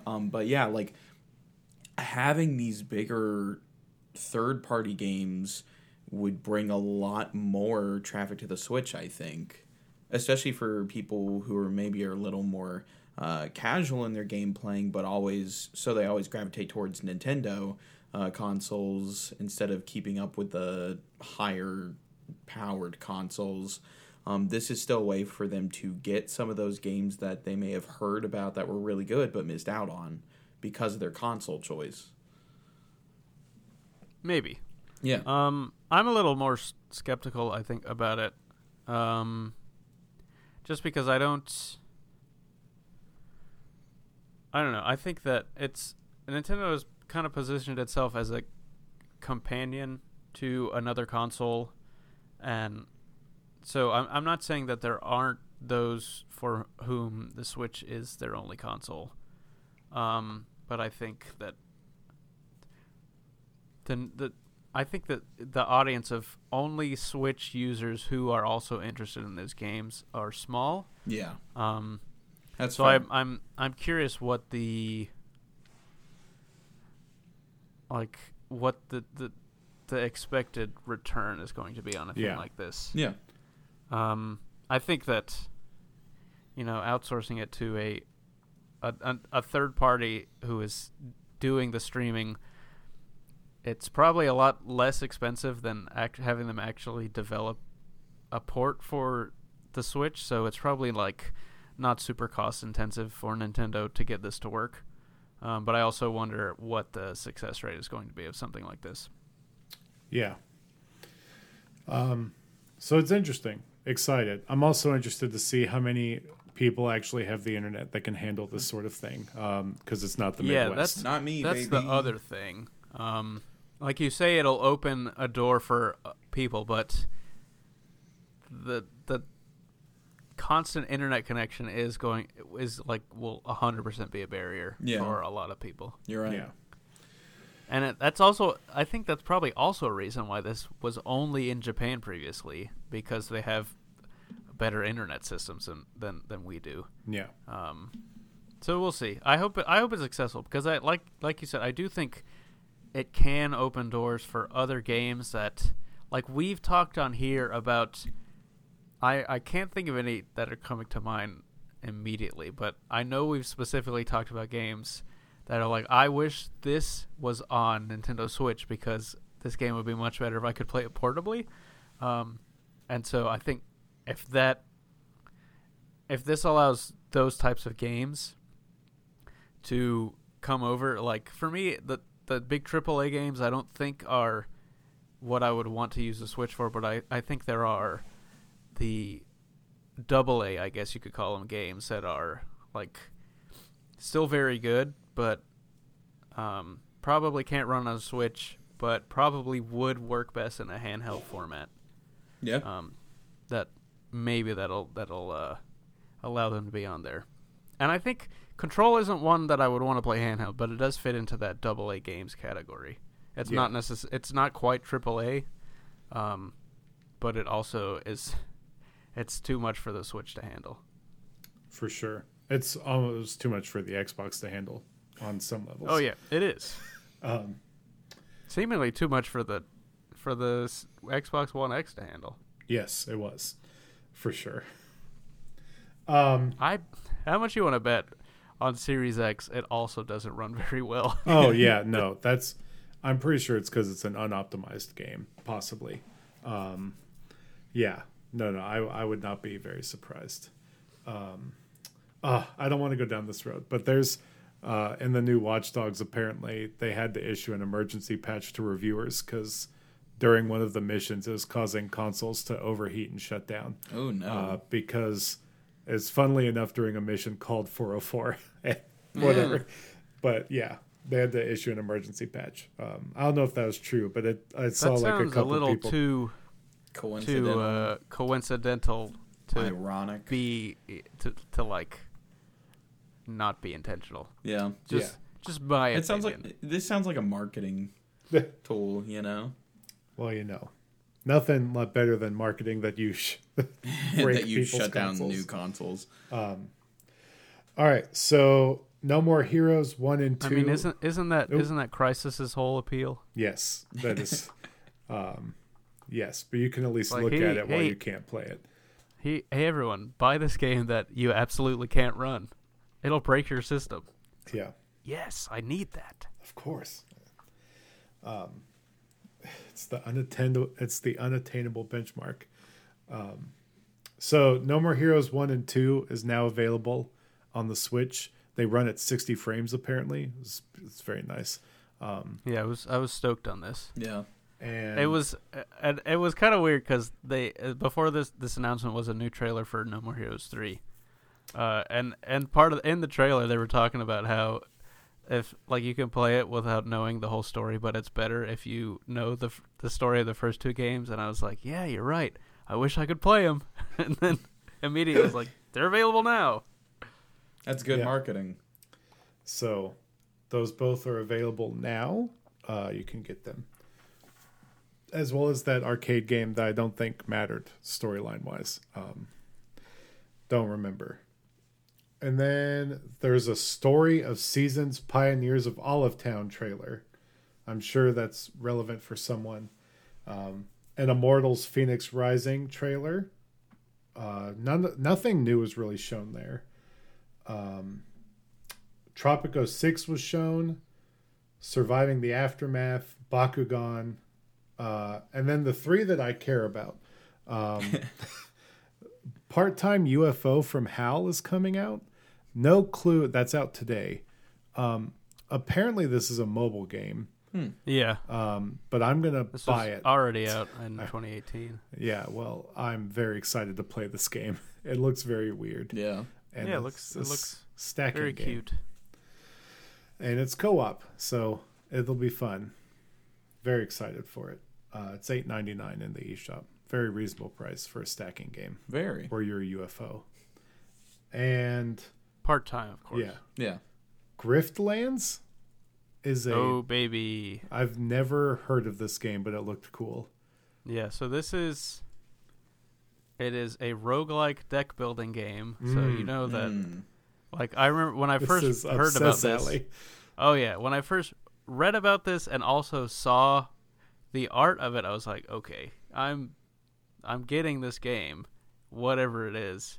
But also, I actually didn't know there was combat in this game because what I had previously seen is that it's like turn-based card combat. But what I had seen before is that it's like the stuff that you're using are like dialogue. So you are in these sort of verbal encounters that you have these decks built around. Yeah, this game, it looks very cool. I was excited to see like something about it out of nowhere. Yeah, it was very neat. And then there was the final one, as that there's a Hyrule Warriors demo available now, along with a new trailer that showcases that the Divine Beasts are playable. Oh my god, that was bonkers. It was weird because the trailer was mostly footage we'd already seen, and then right at the end of it, it was like Rivali's like, I'm going to show them what I can do, and then it's just footage of the Divine Beast walking around Battlefield just blasted people. And it's crazy. Like, I feel like Warriors games are all about bombast, and so if you have giant robots that you can walk around and blast people, you would think, oh yeah, that makes sense to use. But also, never in my mind did I think this would be a possibility. And so that was very cool to see. Yeah, it was very fun. I was very surprised by that.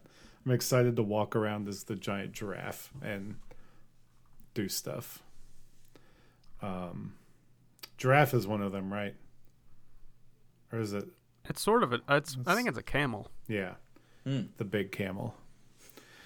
So yeah, you guys have played the demo. Do you want to give me quick thoughts, quick feels? I haven't played it today. I downloaded it. I did not play it.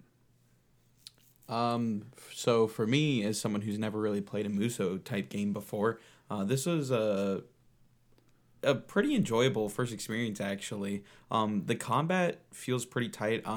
The range of attacks, though, like the distance that your attack goes out, like it was a little bit lower than I was maybe expecting.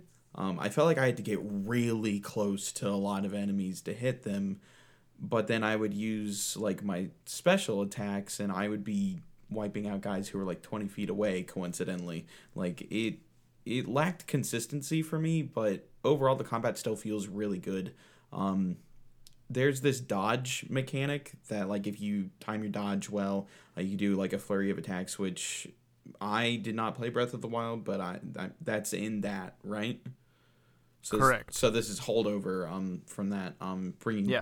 So I'm really bad with the timing with that, and that made it very frustrating. I was actually playing it on David's couch earlier, and I said a few things in frustration of me missing the timing for the perfect dodge to be able to do these attacks, and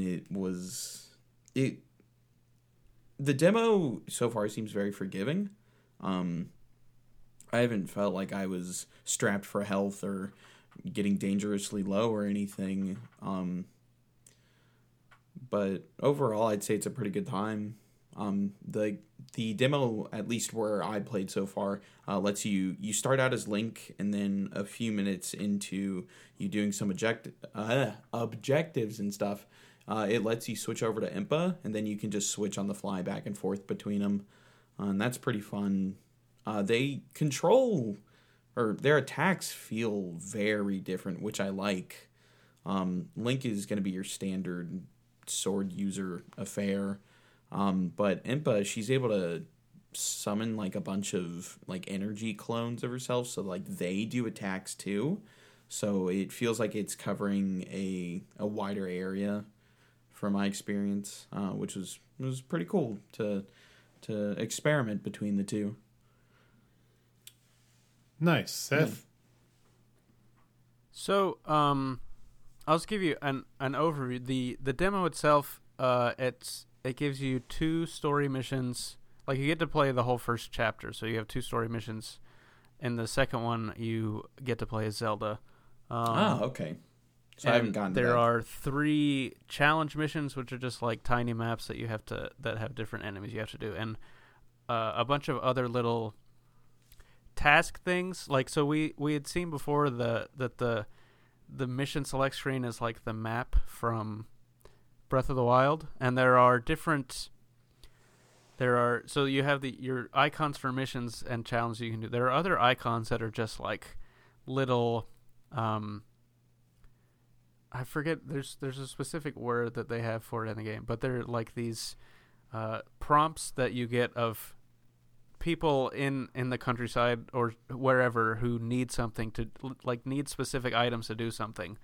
And so you can provide them with them, and it'll give your characters upgrades. So it's sort of like, it's the way they have incorporated the upgrade system from Hyrule Warriors, the original one, and that one you just went into a menu screen and spent the correct currencies that you had to upgrade your characters. And this one, they've given like story reasons for them.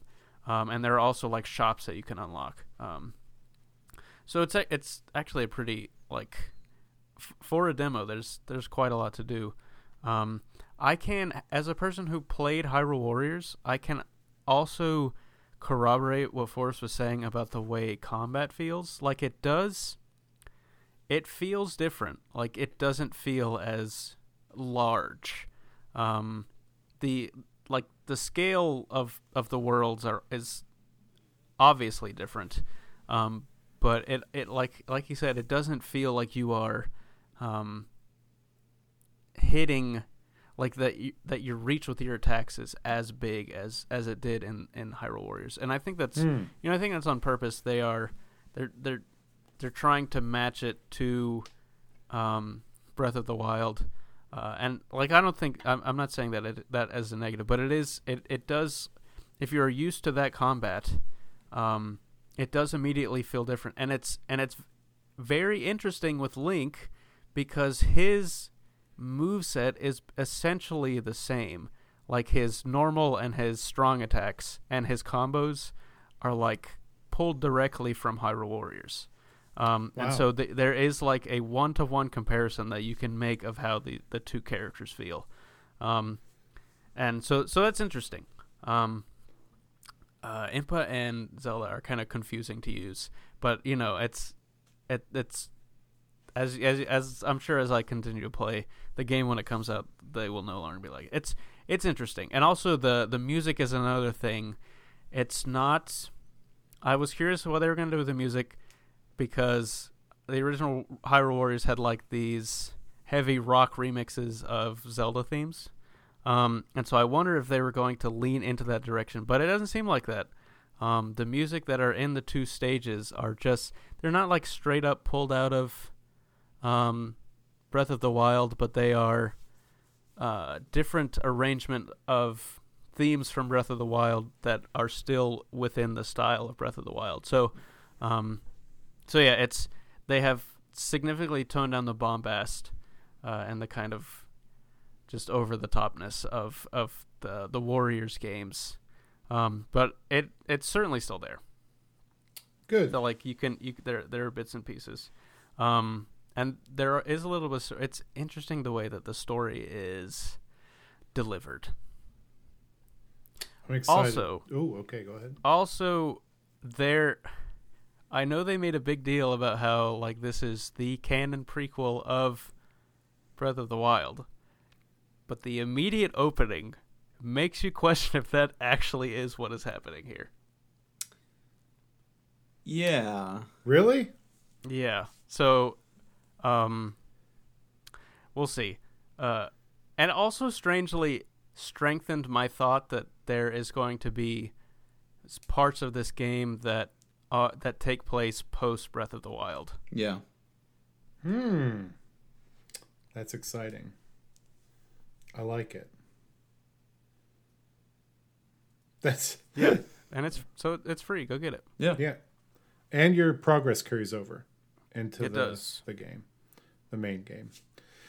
Though I'm curious how that works.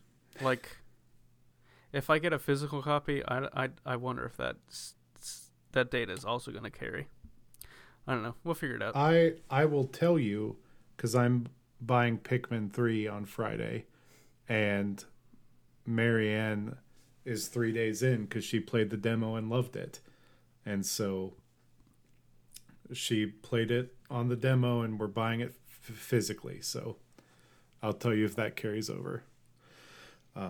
Good. So was there any other news that you guys could think of? Don't believe so. No. All right. Thank you for listening to this long, spooky episode. We were away last week, and we missed you, so we wanted to make this one long and spend as much time with you as possible. So with that, we appreciate you as always, and we will see you next week. Goodbye. Goodbye. See ya.